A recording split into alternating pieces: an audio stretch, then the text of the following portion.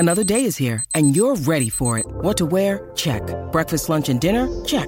Planning for what's next and how to save for it? That's where Bank of America can help. For your financial to-dos, Bank of America has experts ready to help get you closer to your goals. Get started at one of our local financial centers or 24/7 in our mobile banking app. Find a location near you at bankofamerica.com/talktous. What would you like the power to do?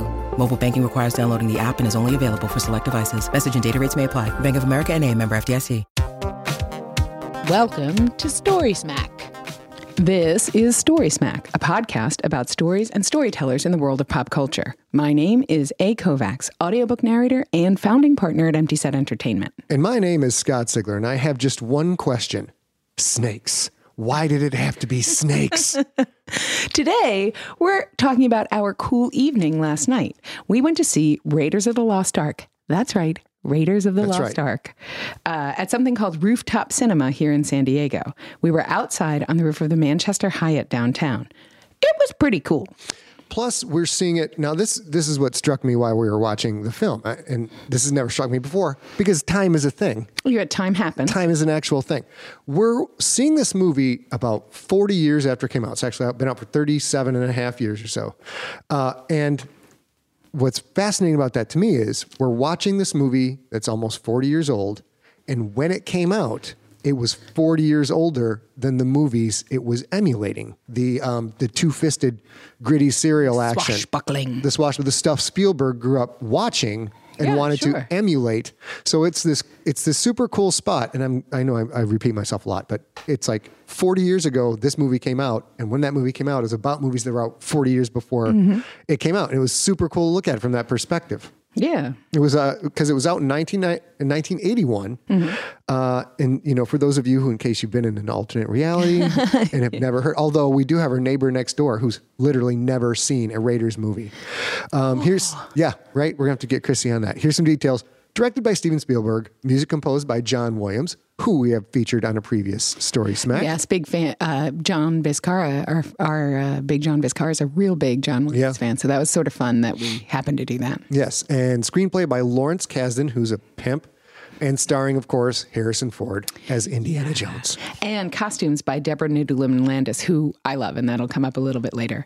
It's also, here's a fun fact that I love. It's the leggiest movie, according to thenumbers.com. What the hell does that mean? I know, right? I was like, hey, I knew it won Academy Awards and stuff. And when I looked, that was the first thing that came up as the leggiest movie. That is measured by the ratio between their total domestic box office and their largest weekend gross for whatever reason. Wait, the total domestic box office and their largest weekend gross. Right. Totally arbitrary. Call that legs. Apparently, the higher the ratio, the better the legs. This has zero to do with the number of legs on camera, which is good because when I saw Leggiest, I thought maybe 300 would win or Titanic or something would win. I would have thought leggiest, meaning it has the longest, like it was in the theaters for the longest time. I agree. And because when this came out, all right, I'm old.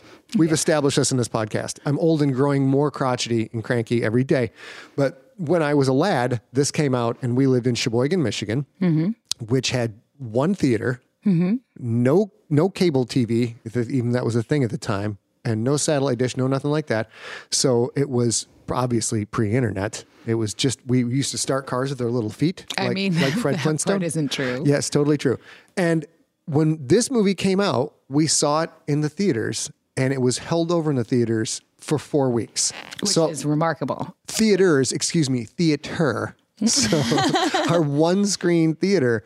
And because it was doing so well, they just held the print and showed it another week. So wait a minute. Does that mean that if you and your friends go to the movies on a Friday night and they hold it, you're saying that in the town you went to high school, in the town you grew up in, if you wanted to go to the movies the next Friday night, you went back to see the same movie? Correct.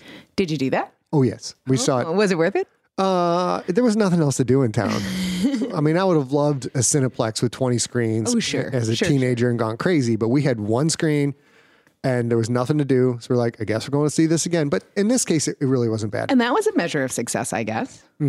So Raiders is a success pretty much by any standard. It was a production budget of $20 million, which back then was like $42 billion in adjusted dollars. But at $20 million was a huge budget. It has made over $367 million worldwide. It was the number one grossing film for 1981, which is a big deal. It won 5 Oscars. I did not know that. 5 Oscars. A Hugo, the People's Choice Award, and a BAFTA that year. So it swept. Swept. I feel like there are more than just 5 Oscars. I do feel like this one will be forever remembered, and The English Patient, not so much. So, okay. Depends on who. Yeah, no, I'm going to give you that one. I think I'm going to give you that one. Okay. But I will also say, it was a great night out last night. It's a weird thing to have that experience of. I have a different experience of my watching Raiders of the Lost Ark in my youth, but.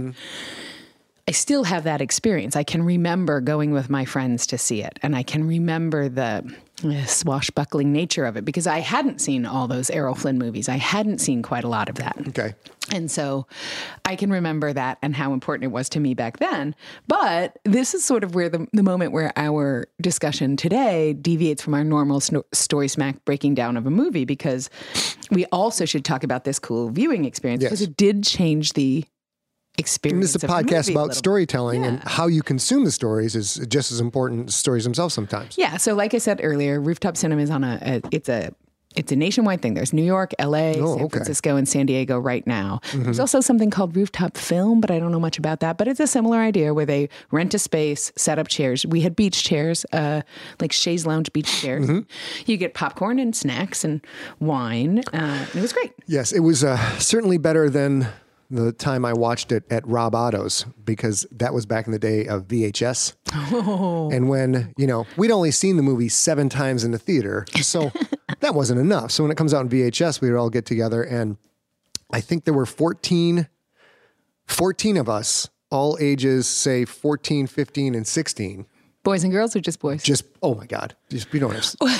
Are you crazy? It was a sleepover. What kind of a town do you think I lived in, ma'am? I grew up in New York, so things might have been different there. Well, it wasn't a big swinger party for the teens.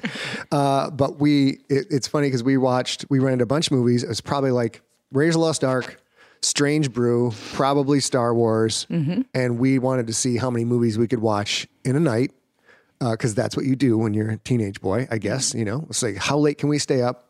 And we stayed up super late, and everybody started to get super slap happy. And finally, I think it's like early in the morning, we're finally like, okay, because our rule was first one goes to sleep gets screwed with. There's going to be... And you're still friends with these people today. Blood brothers. And more. Like, I know people that I went to high school with, and some of them are very good friends of mine, but most of them are people I know on Facebook. You travel once a year to hang out. That's right. At least once a year to hang out. That's right. They're my bros. And you screwed with them when they fell asleep. we were merciless with each other. So the rule... Your adult self, I will ask you this question, and then you can tell me the rules. Okay. Did you ever I'm assuming you never fell asleep first. Oh God, no. Yeah. No. I was a very high-strung individual. Shocker. And I was literally like a trapdoor spider. I was waiting. And everyone knew I was waiting. And they couldn't help themselves eventually. And it was fun. And every time it'd be the same thing. It'd be like, we're watching you, Sigler. I'm not falling asleep. And I'm like, okay. And I would just sit and wait patiently and watch. 4 Jolt Colas. For their benefit, though, it was one of the few times in their experience with me where I was actually calm and wasn't jumping off of them and bouncing on them and hitting them and things, because I was patiently waiting for someone to fall asleep. And of course. And everybody, we all kind of start to run out of steam, and everybody's extremely tired, because it's not just like you watched 7 movies. You've watched movies and wrestled and role played and run around the house and everything like that. So everybody's completely exhausted and starting to get that, when you haven't slept in 24 hours, that spaciness. And everybody now, the negotiations begin. So now the negotiations begin. Okay, what if we all go to sleep at the same time? So will you not screw with us? If we all go to sleep, I'm like, sure, I won't screw with anybody. I'll be fine. We all fall asleep at exactly the same moment. Of course. And you were lying. I'm lying. Yeah, just straight up lying, I'm sure. Because I enjoyed my bout of terrorism in life, and that's what it was. It was sleep deprivation terrorism. So finally, there's 14 teenage boys in one guy's room. There's sleeping bags everywhere. Because I don't know about your culture, but the sleepover was a big deal for us. And everybody's in the room, and we don't realize how late it has gotten. And so and of course, everybody's poking at each other, make fun of each other, and everybody's giggling, having a good time. The attempt to go to sleep is not going very well. And then Rob lived in a huge house, so his mom and dad lived on the other side of the house. So at one point, we hear this creaking on the stairs, and Rob was an oops baby, so his mom was a lot older than most of our other parents, like grandma age already. And she's like, and we know we're supposed to be quiet at this point. We're supposed to be asleep. We hear her creeping up the stairs. She goes, Robert. And Rob's like, she says, Robert, you guys are making noise. Oh, good night, Mom. That's what Rob says. And we're all giggling. And then his mom goes, it's 6 o'clock in the morning. And Rob goes, oh, well, good morning then. Everybody completely busts out. And at that point, there was not going to be a sleep for anybody. So I think it was like a 48-hour span, thanks to Indiana Jones, where nobody got any sleep.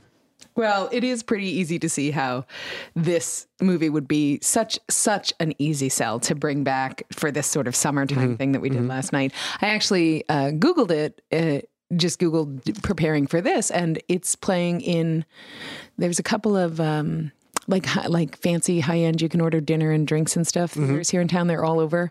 Get an assigned seat, all that jazz. And it's playing there too. This in the next 2 weeks or so. It's got legs. See, I would call that legs. It's totally up in the blockbuster summer popcorn movie pantheon, and it holds up. We'll talk about it later. I think it deserves it. We should, let's discuss the movie itself. Yes, obviously they did so many things right.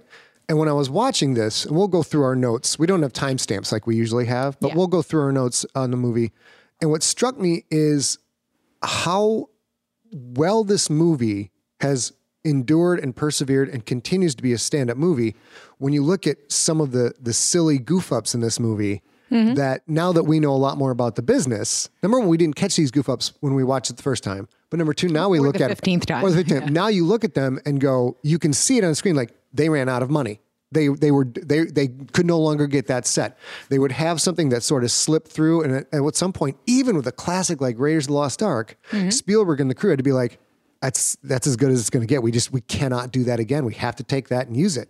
And they're very small, but it was super interesting to see that. Well, and there's a handful of things. There's that also I think help lend this movie to being very good at aging, and we'll talk about that a little bit too. But the first things first, you brought it up.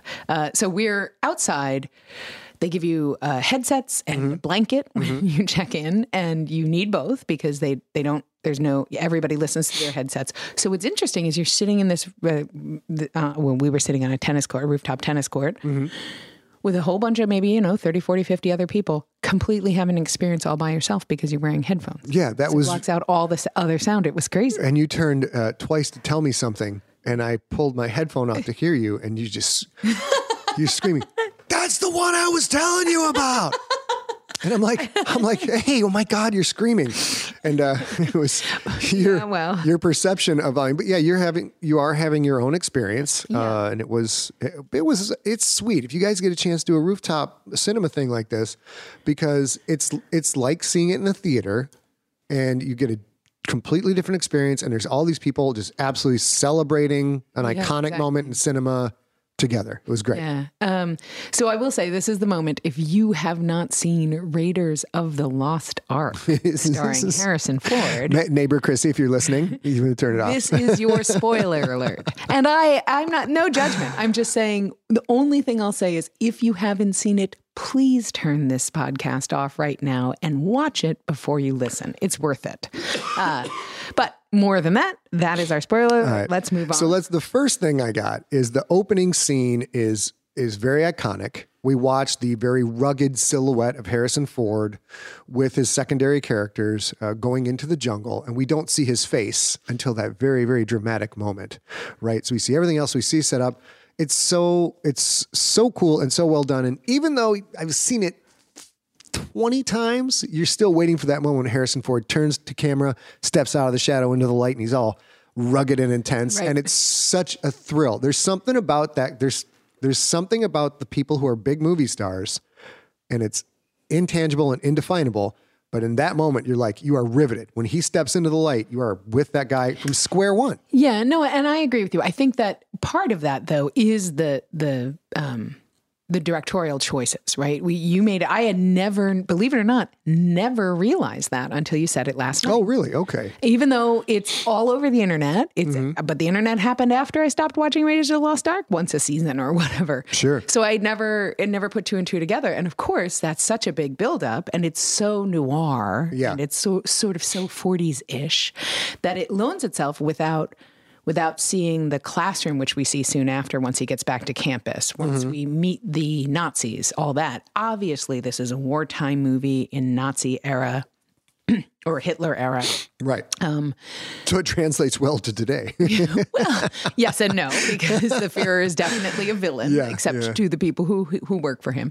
But the bigger thing is all of that, I think, loans itself to, Indiana Jones being the hero we deserve in that one moment, which I had never really seen before. It's I call that negative space work. You subconsciously understand that this guy is super important and super respected by the people he's around and is in charge because you're watching the reactions of other people. The other people are looking at him, the other characters are looking at him just the way we are, and all the other characters are constantly waiting in silence as he confers a map, as he brushes some dirt away, as he looks at all these things. So Spielberg and the team are able to completely establish, like, this is our alpha character before we even see him, before he even says a word. And it's not a genius tactic by any stretch. I mean, you can emulate that in any other movie you want, but in that movie, it's done so pitch perfect. It's great. Yeah, and I think that also lends itself to one of the pieces of magic, I think, about Raiders of the Lost Ark and its follow-on movie, but also the relationship between Spielberg and Harrison Ford is they build this up directorially with acting decisions, with nonverbal actions. And then almost immediately, Indiana Jones reveals himself to be completely winging it. Completely. He's kind of messing with the sand when they go in, he chooses the icon. So not that he doesn't have skills, but that he is not nearly as in control as we have been shown that he is. Yeah. And especially you see that without question when he's running towards the seaplane or the pontoon plane or whatever it is. Just start the engines! Like he's losing his mind about it. And I think that's the real twist that helps this movie. That's his vulnerability. Is he's really good at what he does, but when things get in trouble, he reacts exactly like we react. Now, if you remake this movie with The Rock, with Dwayne Johnson, who could probably pull off a similar performance. It's hard to imagine The Rock sprinting away from the tribal gentleman with the blow darts and having that same look of utter panic on his face. Because that's not something he doesn't. That's one thing. One of the few things he doesn't do well is how do you believe Dwayne Johnson is terrified when he's friggin' Dwayne Johnson. Harrison Ford, although he's, physically large and a good actor in that regard, when he's running, you're like, oh, dude, that dude's screwed. You can see it on his face. He knows he's screwed. And then there's also that same vulnerability in a different way when he's back in control and he's in the lecture room at his university and the curator of the museum is there and he's just waiting for it to be over so he can be like, oh, I had the icon in my hand and it got away. Yeah. But there are girls in his class who are dreamily swooning over him. And he is equally befuddled by that. He doesn't know how to handle that. He can't, he loses his train of thought in the middle of a sentence and stuff like that. And it's exactly the same vulnerability that he had.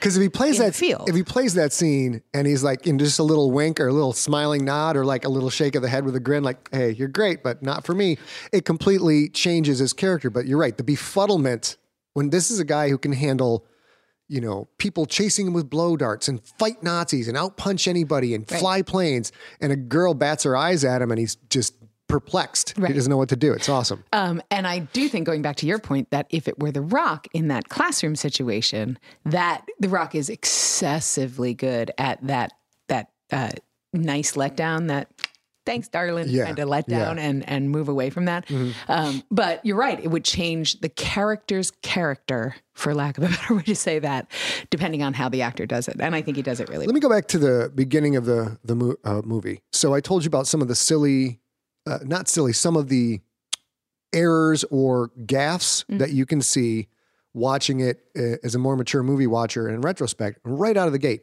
when he has to jump over the pit because he's been betrayed by his guide, and you see him kicking the wall, you can see the foam rubber wall he's kicking. You can see all of the stones moving because it's just a foam rubber wall. And I never noticed that before. It was hysterical. Didn't notice it last night. I yeah. And once you see it, now I can't unsee it. But when I watch that, I'm like, there's a few more, but that's one of the things. So he's kicking a foam rubber wall, and at some point they're watching edits of that and like, oh, that looks terrible. And somebody else like Spielberg, like, dude, don't worry about it. No one's going to notice that for like at least 40 years. Now it is. So there's so much freedom in storytelling because it's a campy movie, right? They set out to do, we're doing an homage to all these two-fisted tales and these film noir tales.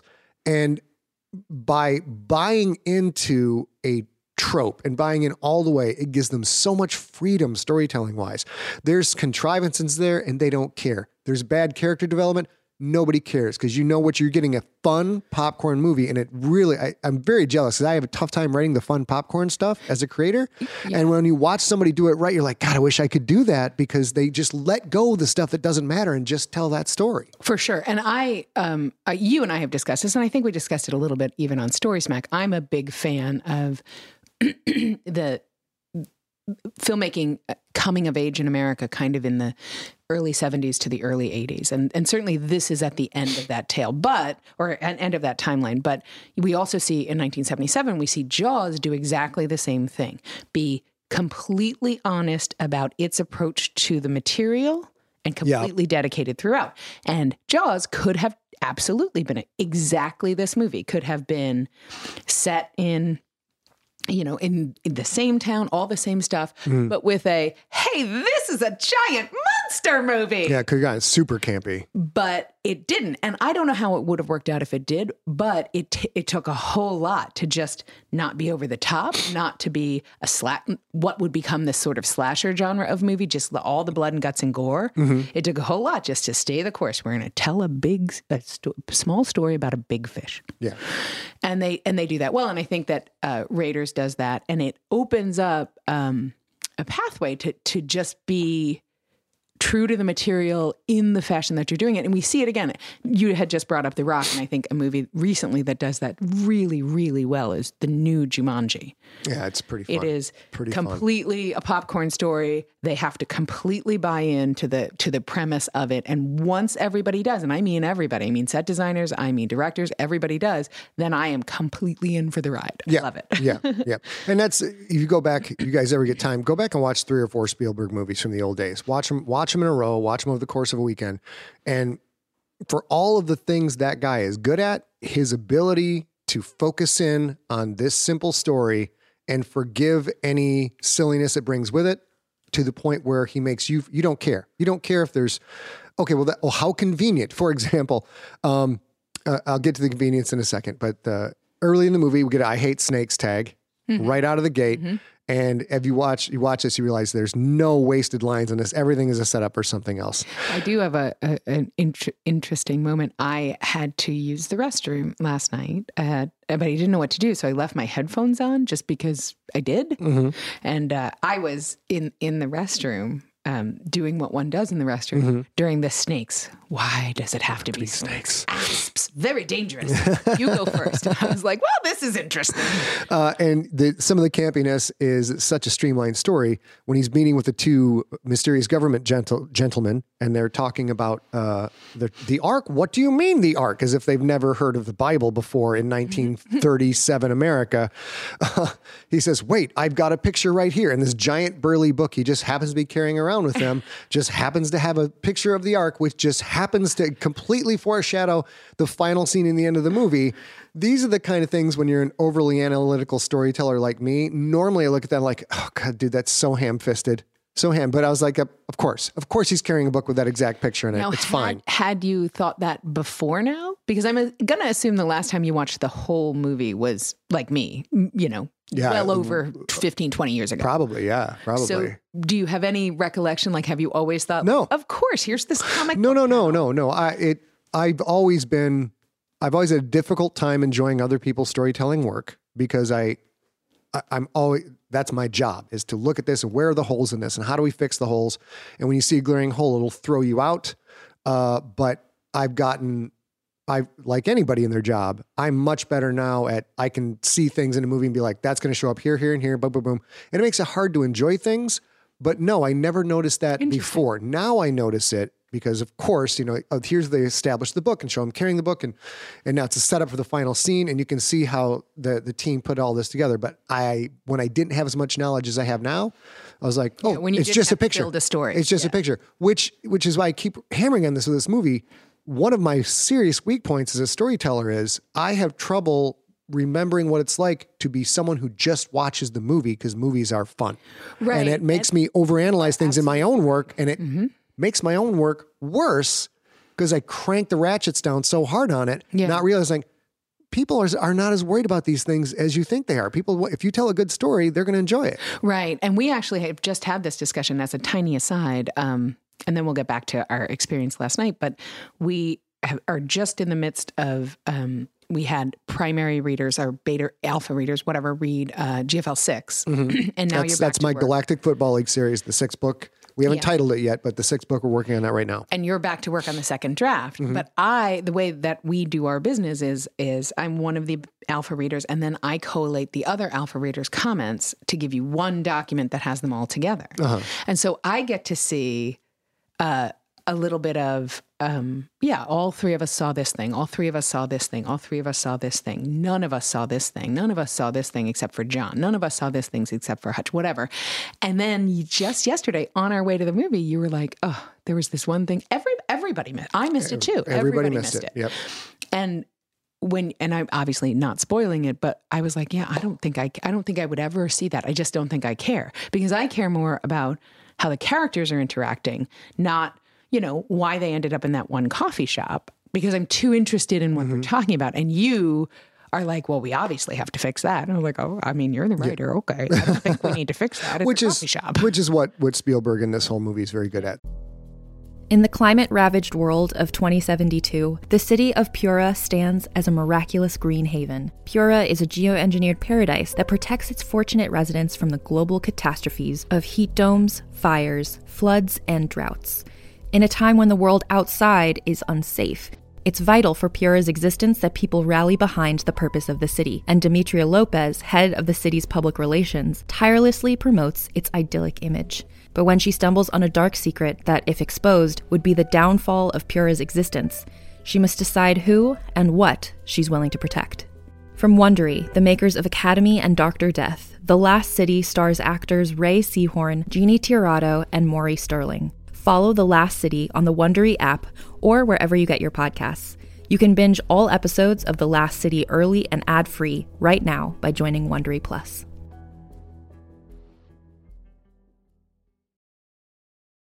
On a remote island in frigid Lake Superior, a fabricated creature birthed from the mind of a disturbed genius stalks the very people who created it. Ancestor, by #1 New York Times bestselling author Scott Sigler, is a classic tale of science gone horribly wrong. Available wherever you get your podcasts. So we've got the scene, we move into the scene where the government scene, so we know the Nazis are out for a powerful relic. Great. The Ark of the Covenant, awesome. And the scene where Marcus and Indy are talking at Indy's place when they get the budget to go after the Ark, and that's where the music really starts to come in. It's over the top. It's like right on the edge of cheesy, and it's also completely spot on. The music in this movie, the genius of John Williams, adds so much to it. Mm-hmm. And if you're a storyteller and you write screenplays, you're like, oh God, here's this emotional, this upbeat, quirky emotional music here in this particular scene.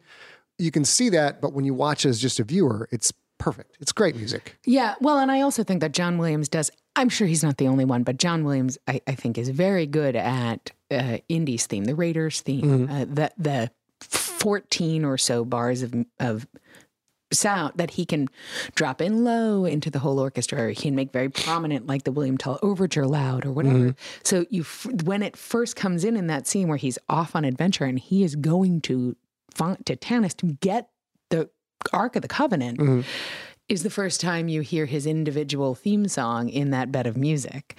And I have, of course, no way to know when I first saw it how I reacted, but last night I was all in, like, well, this is the beginning of the hero arc, right? And this is, you go, Han Solo. Like, yeah. Okay. And based on all of my enjoyment of all of his other huge successful popcorn movies, I was absolutely like, you go, Han Solo, you go with your bad self. So we get to meet Marion. We're out in the Alps. Where the hell is that? Anyways, they're in Nepal. And we meet Marion having a drinking contest with John C. Reilly's dad, which is, and she wins. And that's another thing. There's no, in a streamlined script like this, there's no wasted lines. That same scene, which you think is just fun to establish her, winds up coming into play later on when she tries to drink the French guy under the table. But that's another one of those moments that as a viewer, you just let go. But as a writer, I actually even thought, like, you must be like, okay, I get that she will have tolerance because she's the bar owner. Yeah. But she's 90 pounds. She's half that dude's weight. 300 Less than half that dude's weight, yeah. And that's fine. That works. Even for me, that works until you look at the 40 shot glasses on the table. And you're like, that would have put both of them and 15 other people in that bar down. But that doesn't matter. And that only occurred to me because when that's over and she sends everybody home and then Indy comes in and she's like, Indiana Jones walking back into my life. Totally 40s, lovely awesomeness. And she's cleaning up and she doesn't eat any of his bullshit and everything else. She makes 4 trips from the table where she was drinking back to the bar to collect all the shot glasses. And I know that that's pacing and everything else. And she's stone cold sober when she does it too. And she's absolutely sober, yeah. And you're like, okay, I have had 2 drinks watching this movie and I'm tipsy. So. I may not know a lot about having shootouts with Nazis on a Hindenburg, but I do know what 10 shots of straight booze is going to do to you. Yeah. So and that scene, we established the importance of the necklace, and she's actually wearing the necklace, and then we move on, and our notes get a little spotty here because we couldn't pause it. Yeah. The movie happens, we were sucked into it. One of my favorite parts of the movie, though, Sig Heil Monkey. Yeah, well, okay, so before we get to that, because obviously the monkey shows up when they get to Egypt, but before that, one of my very favorite moments for Marion is, so Indy comes after the drinking contest. I need this headpiece for the staff, and she says, "I'll see if I can find it." She's wearing it around her neck, but then the Nazis come in and they're going to take it from her, and then Indy comes in to save the day, but also set the whole place on fire accidentally. Oops. And while there's a big shootout happening, she scurries behind the bar. She's done it 100 times. She's owned this bar since before her dad died, all this stuff. And then a bullet punches a hole in one of the barrels of whiskey. Yep. And she's like, and then she leans her face over and drinks another shot. And then, guns blazing, stands up to get out of there kind of thing. And I was like, that would totally be me. Like, I am completely tanked, but it's my last chance for whiskey, so I'm going to have one more. There is literally a gunfight going on in my bar. I'm going to get one more. I'm going to get one more shot because I might not get it again. I might get shot and die. One of those sort of nods to the sort of joyful, playful. Yeah, and part of the playfulness is, even though the fight scenes in this are fun, but Indy's never in danger for a moment. And this is another thing I, as a storyteller, have weakness at, is I feel like you got to get that gritty realism in there and make people actually afraid for your main character. But for some classic movies, like, Luke's not going to get killed in Star Wars. Indiana Jones is not going to get killed. There's no question these people are going to make it through. And yet you're still riveted and you're still held. And I think there's a lot of storytelling skill to that too. Even if you know damn well that hero's going to make it, still getting people to be on the edge of the seat during those scenes is pretty fun, pretty skilled. Yeah, and we talk a lot about that because I read a lot. You write a lot and read a lot, and you have that. That's a problem for you as a reader often. Yeah, and for me, it's actually something I look for. Well, my problem is if it's in a series, and Harry Dresden gets in trouble in book 2. And he looks like he's not going to make it. And then I look at the bookshelf and there's 9 more Dresden novels. He's going to make it. Right. That's personally for me, that's difficult for me. But you actually like that. I not only like it, I seek it out. I love the Dresden Files. I crazy love Richard Kadri's Sandman Slim. And Sandman Slim is 8 or 9. I love the Iron Druid series by Kevin Hearn for this reason, that I know Atticus is going to tell me this whole story. And it's absolutely true that there are life and death moments. And and you're absolutely right that he's definitely living through it. And I knew before I picked up the first book. But I never think about that in the moment because it's easy.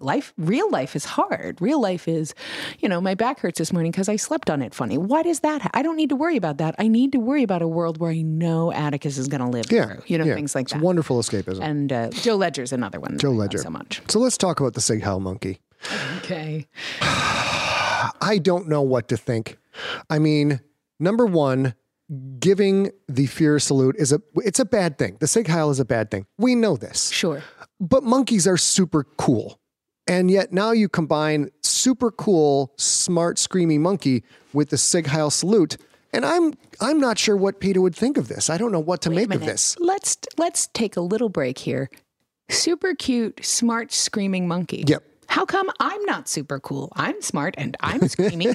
Because you don't make the snarly face. It's true. And as Dane Cook says, you don't make inappropriate facial gestures. It's true. He's got a whole bit on monkeys that's, let's see if we can link it on here. It's probably in YouTube. It's friggin' amazing bit. So I'll say this. It's interesting because the monkey serves this character role that frequently someone in other movies, some character in other movies, and is often like a child or somebody who can sort of understand the language or the situation, but doesn't. It's a woman at the bar who doesn't speak French in Inglourious Bastards or something like that, who inadvertently, just like this monkey, sort of helps the bad guys along. Yeah. The monkey, I think, gets off the hook because I don't think he speaks English or German. The monkey was a son of a bitch. That monkey was a son of a bitch. He was a spy. He was planted. He was sent by the one dude with the eye patch on the motorcycle to go. I don't know if he had an eye patch. He was sent by the dude in the motorcycle. He had an eye patch. He had an eye patch. And he was controlling the monkey. And then the monkey, I don't know, he betrays the guy in the motorcycle. And then he joins up with Indy after Marion dies. Does the monkey feel guilt for his culpability in Marion blowing up? I want to know more about this fucking monkey. I'm serious. I feel like you're missing the part where the eye patch motorcycle guy sends him to infiltrate the good guy ring. So the reason that monkey's a son of a bitch. The monkey has kind of a hard time of it. You know what? That monkey got what was coming to him. That monkey got what was coming to him. I feel like we're focusing a lot on also monkey. Nazi monkey. We can move on, but he's this literally a Nazi monkey character in this movie. Moving on into the movie, the next thing I saw, some of the silly moments is the map room where Indy's doing the stone and the beam, and you can, when the spotlight is moving, the sunlight is moving, you can see the statue map. What do you call that? What do you call it when you make a little version of something else? The diorama. The stone. You can see it move because it's not really there because it's a muslin set. Oh, and it's just really little. And all the times I've seen this, I've never noticed that before. I'm like, holy crap. Like that is a piece of fabric hanging there that isn't actually the whole set. So when Indy's first in the map room, one of the things that I love about that scene is we don't know it yet. I mean, we know it now, but when you first see that movie, you don't know it. But this calls into account all of Indiana's experience looking for ancient artifacts like this. And he does a whole bunch of stuff. He pulls out his little notebook, which comes back into play many times in the series. Yeah, many times. Important. And then you realize it was part of his knowledge came from his dad, which you don't realize for a couple more movies and stuff like that. But it's there. The roots are there. And I love that. And I don't care if, Spielberg and Lawrence Kasdan thought this was going to be a one-off or if they planned 5 or 6 movies. It works because they're able to either have had that plan from the start, which I believe makes a better arc of several movies, or we're able to sort of retcon us without us knowing we were being retconned and saying, okay, well, what if that book he had in the map room was actually his pop's? Yeah, I know for a fact, like, that happens when they sit down to work these things out and start talking. You go back and watch the old material and like, there's this thing and it was just a throwaway prop. What if we perpetuate that? So that actually happens. Although I will say the end of the map scene is one of the, oh my God, which I didn't see coming until probably last night. But last night when they have pulled the ark up with rope, just the 2 guys, and then they get the helpers at the top, and it's daylight. Like, you could plan this better. You know they don't know where the map room is. You know it. Yeah. They don't even know you're there. Why don't you guys stand on the top ridge of a hill in silhouette of the setting sun? Maybe wait till nighttime and to rising sun. This is the first thing in the morning because it's a 9 a.m. in the map room, right? Oh, yeah. So you could just leave that shit there, cover it up, keep an eye on it from afar. Don't let anybody get to that dusty hill. Yeah. Come back and get that deal. See, this is you being analytical storyteller now. True, but I didn't be. And of course, it's a huge part of the script because the bad guy was great. Legitimately are walking around the camp and look up on the crest of a hill and see people removing the Ark of the Covenant.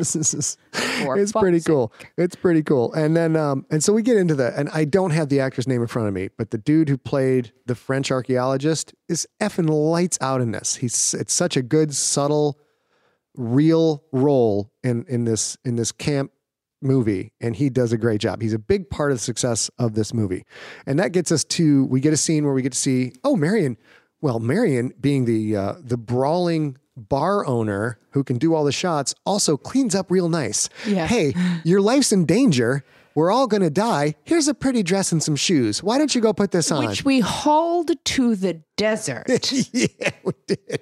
We brought it out to the desert. Yeah. Of course, those guys can get anything they want. They're Nazis. Actor's name is Paul Freeman, by the way. Paul Freeman. Balak. Paul Freeman was amazing in it. And then, of course, we have Marion with the drinking scene with Balak. And then so the thing we saw in the beginning when she was drinking, that's actually a thing that shows up over here. Yeah. But it's really well done. It's so fun. And we get out of that. And before I move on to, is there anything you have on those scenes? I think I'm good. Let me double check. I feel like those are that one moment kind of after that one moment where the bad guys, Balak sees them taking the Ark of the Covenant away. Yeah. I feel like that's a huge gimme. And then the whole movie just rolls right downhill after. I mean, in a good way. It picks up speed. It rock and rolls is nonstop until the end. Nonstop. You know it, and you're like, well, we got to move fast because this is all coming to a head. So we get to what is now going to be my personal. I'm embracing this as my greeting to everybody, my credo to the people I care about. It's Jonathan Rhys-Davies. Is that right? Jonathan Rhys-Davies, who's in all the movies and is amazing, so good in all the movies. When Indy and Marion show up and he goes, "My friends, I am so pleased you are not dead." So now I think that's a great greeting. Hi, I'm so pleased you're not dead. Okay, well, I'm glad you told me ahead of time. I just think it's an amazing way of saying that. And then we get the classic truck sequence, which is a good 10-minute long chase sequence when he's trying to take over the Ark, and there's all of the punching and the fighting and the kicking. Super iconic moment where he shimmies underneath, which is an amazing stunt. And every time I watch that movie, you can't like that. I'm sure there are safeguards, and I'm sure those people know what they're doing. That is a driving truck. That is not CGI. That is a guy being dragged underneath the truck across a dirt road and moving to various handholds. And if they digitally edit out safety harnesses, I don't know, but that's a practical effect, and it's absolutely stunning. Right. Because that guy might be armored up to the gill. That's a very friggin' dangerous stunt. Yeah. Really dangerous. Yeah. And there's no way to get this same sort of gut-wrenching. I'm completely not versed in this, but it feels to me like any other version of that where, it's Superman flying, but really it's Superman laying on a black backdrop or, whatever. I feel like you'd feel differently. You wouldn't feel like that's so life and death unless you saw the dust and the wheels and the everything. And in 1981, there was no way to magically insert dust. Like if my nephews watch this, right? And my nephew's 17. If Caden watches this, I don't know if it would faze him at all because he's used to these lifelike CGI effects and all of this green screen work that good actors have to do now. And back then that there was green screen, of course, there's a lot of it in that movie, but that scene is just, it blows me away every time I see it. It's a spectacular stunt. And we'll talk about this in a little bit as well. We should wrap up kind of thoughts on the movie, but I do think that that's one of the reasons it holds up so well. Yeah. Because it's real. It's real. And then we get to, now here's a point I want to make. Like most people my age, watched The Kingdom of the Crystal Skull, and how dare you? And we're just like, what happened to you guys? What happened? Dare you mention that on this podcast? How dare you? We talked about that in the movie. There's only 3 indie movies. Well. And then there's this ridiculous campy thing when Spielberg got like the brainworm from The Wrath of Khan. It got in there and messed with him. And so, but of course, that opens up with one of possibly the most ludicrous in the history of movies, where he survives a nuclear explosion because he's in a fridge. Yeah. Then I watched this movie again last night, Raiders last night, and there's the scene that everybody seems to forget. He's on a U-boat, on top of a U-boat that goes underwater, and he survives that somehow and sticks with the U-boat. And we don't see how long it's underwater. Does it go underwater? It does go underwater, doesn't it?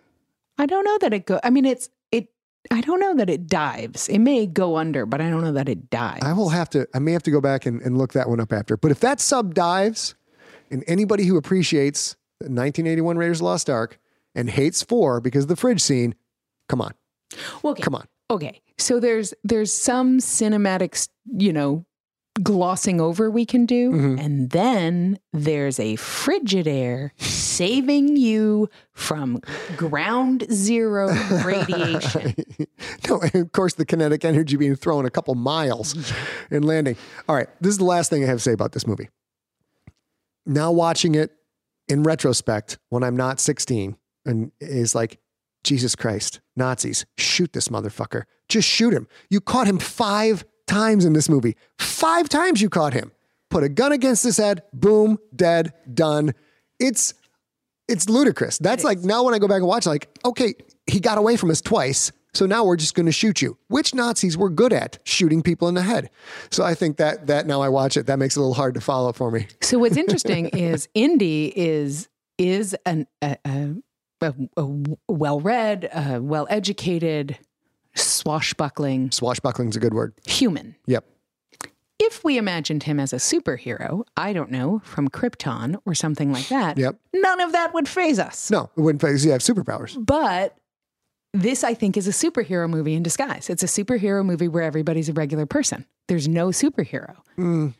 But he rolls under the truck, no problem. He saves the girl 85 times. He doesn't get shot in the head. Like, he ends up, like in the scene right before the end, and the climax with the arc and all that, he subdues a Nazi soldier to steal his uniform, and the first one doesn't fit. It's great. It's a great touch. Those are the light touches that make this movie. But then another Nazi soldier quietly walks by, sees his splayed out naked compadre, and Indy kind of struggling into the jacket. And Indy subdues him too. Yeah. Dude, if I try on a shirt that's too small for me, I can't even take it off my own head, much less subdue another Nazi. It's because you're not an action hero, lady. I'm not a superhero. You're not an action hero. Okay, so like that's go watch the movie again, you guys. It stands up, really holds up to the test of time. It's very, very fun, and it's just it's a Harrison Ford at his prime, one of the all-time great leading actors in the history of spectacular summer Hollywood popcorn. He's the best. Yeah. He's the best in that. It's great. Yeah. And I will say, I agree with you. I do think it stands the test of time. I was going to say before, I think that you mentioned this is a throwback to the big sweeping movies of the 1940s, and we're watching it. It was filmed 40 years later. So when we first see it, that's sort of anachronistic. It's certainly anachronistic now. However, all the effects, even if they're not all practical, which I think they all are, they are looking backwards in time, not forwards in time. So if you watch Star Wars, like I watched Star Wars with my nephews a decade ago. Okay. They couldn't get past the cheesy special effects. Yeah. And they just could not buy the whatever guns shoot when they're going through the forest, and it's like a pew pew. It's truly a pew pew sound, and they were like, "What is it?" Like they couldn't get past it because it was 1975, I guess. 77. What comes out in 77? So whenever they're doing the special effects work, they're imagining 150 or more years in the future. Or I guess we don't know exactly what that would look like. And so you see that in Tron, you see that in Battlestar Galactica, the first one. You see it a lot where you see it in Doctor Who. We're trying to make a reasonable facsimile of what this might look like in the future, and it just doesn't hold up, right? Yeah. Back to the Future doesn't hold up for that reason. To this day, the only movie that does lasers right is Congo. It's the only movie. It's the only movie I've ever seen. Interesting. Congo, she's facing, here's 100 killer gorillas. She gets her laser gun, and it's not pew, pew, pew, pew. It's like turn it on, sweep across all of them, and they're all fucking dead. Yeah. It's like, that's the only movie. But that's a dramatic downplay. But, Spielberg had the ability to do the opposite, to look back 40 years and make a reasonable facsimile of something we knew to exist and how. Yeah. So of course it stands up the test of time 40 years later. Of course. We're even further away from what that was supposed to look like. So that's kind of cool. Yes. Okay. So I know, and you guys who are listening know that we always end with Scott telling us 10 things. I did not get a list this time. I've been very busy. I'm doing it. What? I am. I'm doing it because you're doing it. You're doing it 10 things we don't know. Well, I'm a handful of things. You son of a bitch. Here's the thing. Are you a Sig Heil monkey? What is going on? I have the most surprising fact of all, and it's personal to me. Oh, you Jesus. lost your mind last night. But first, we're going to talk about some surprising facts of Raiders of the Lost Ark. All right. Tell me this. I know everything about this movie, and I will tell you if I knew these things or not. Okay, number one, yes. I think you probably do know, as most people do, the very famous scene in which Indy shoots the show-off swordsman in the market square was improvised. Harrison Ford was sick with food poisoning and couldn't do whatever the stunt was that he was supposed to do. So instead, he asks if he can just say, can I just shoot the sucker, I think is what he says. So that's true. And that goes back to Harrison Ford can figure out, just pull out a gun and shoot him. Just shoot him. The Nazis can't figure that out. Yeah. Let's see. Which is amazing because that's one of the most famous scenes in cinema history. It's like whoosh, whoosh, whoosh, with the sword and just pull out a gun and shoot him. And that's, as you say, completely improvised because he was sick. Also, not to put too fine a point on my love of Harrison Ford being malleable as a lead actor, the scene in Star Wars where Leia says, I love you, and he says, I know, also improvised. Is that I right? understand. Yes. He's a pimp. He's a pimp. Yes. Let's see. The monkey. I had one for the monkey, so I thought you would like to. So you are talking about the Sig Heil Nazi saluting asshole monkey. Oh, number 2, R2-D2 and C-3PO. R2-D2 and C-3PO make an appearance in the Well of Souls scene. They're on one of the cartouches. Their cartouches on one of them. They really? Yeah. And we can post that little screen grab. That's amazing. That's so good. Indiana Jones' name comes from Marsha Lucas's dog, Indiana. We named the dog Indy. Who also served as the inspiration behind Chewbacca. Well, that's amazing. Isn't it? That's a good boy. Yeah. Who's a good boy? That's a good boy. That's a good boy. This one you will appreciate. The Capuchin monkey was somewhat uncooperative. Oh, imagine that. When having to give the Nazi salute. He had been trained to do it before filming began, and the crew spent several days on set trying to get that shot. Oh my gosh. But never worked with children or animals. And it never worked. They finally had to bribe him. And in that scene where you see him giving that salute, he's actually grabbing for grapes that are just out of shot. So he's grabbing up for grapes because he wouldn't awesome. do it. Yeah. That's and when awesome. you see that moment where he does that, there's a screenshot of it, and I'll see if I can put that in the post as well, where it absolutely looks like he's grabbing for grapes, which I love. But I have this. I don't have too many more because I know we've run a little bit long. The exploding head at the end of the movie, which used meat and liver for extra gore, had originally earned the film an R rating. The filmmakers didn't want this to happen. The solution? Just add a few layers of fire in front, which is what they did. And that's what dialed it back. Now, was this wasn't the first PG-13 movie? No, that came later. That was it was, I think, the next one with the little kid. Okay. Temple of Doom. Okay. Was the first one. So that actually sparked a discussion leaving the venue last night between you and me. How do you feel about that scene?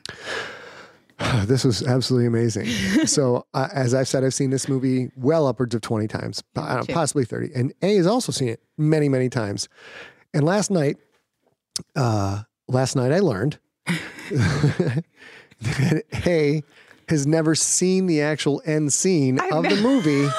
Dude, why? Because Indy says... Indiana Jones says, cover your eyes, don't look, Marion, cover your eyes. He saves her by saying, don't look. So you have listened to the character in the movie and covered your eyes apparently all the time because you've never seen the candle wax melty face, the exploding head. And I actually turned my head towards you and you were like, and of course we're wearing headphones, so I didn't, but you... No, you actually tried to cover my eyes. That's right.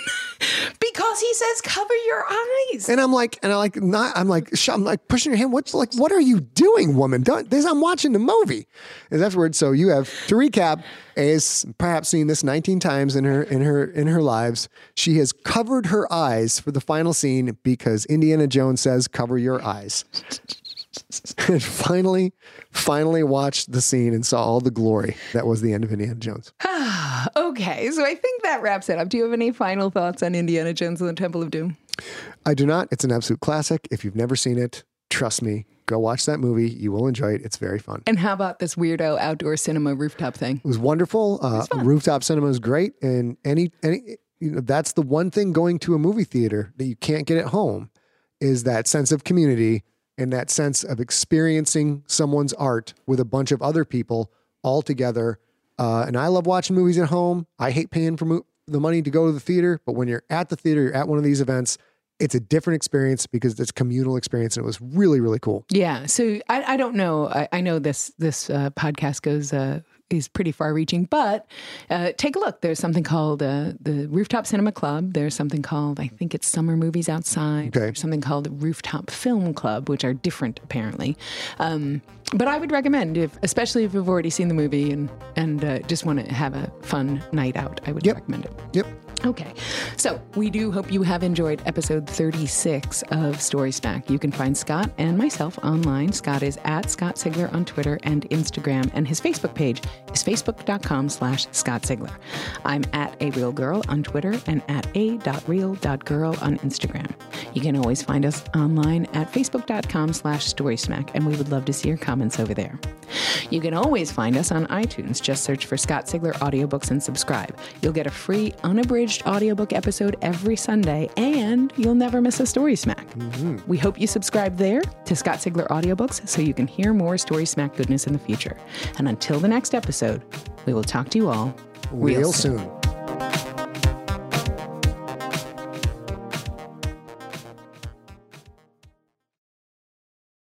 Greetings, adventurers. Today we're excited to introduce you to a new story, Dark Dice, a horror podcast that blurs the line between actual play and audio drama, where the story is determined by the roll of the dice. 6 adventurers embark on a journey into the ruinous domain of the Nameless God. They will never be the same again. One of the players is not what they seem after a doppelganger, a creature that can assume the form and voice of whatever it kills, infiltrates the team. As the players are picked off and replaced one at a time, can they figure out who the monster is before it's too late? Can you? Here's a quick example of what our show sounds like. The shambler with the jar of liquid inside of him. Soren Arkwright let loose an arrow that cracked the glass, passing through the spine of the creature. The shambler still managed to maintain its forward momentum, but stumbled as it eagerly tried to bite and swipe at Soren, landing near his feet. As Jeff Goldblum has now joined our cast, Dark Dice is available however you listen to podcasts.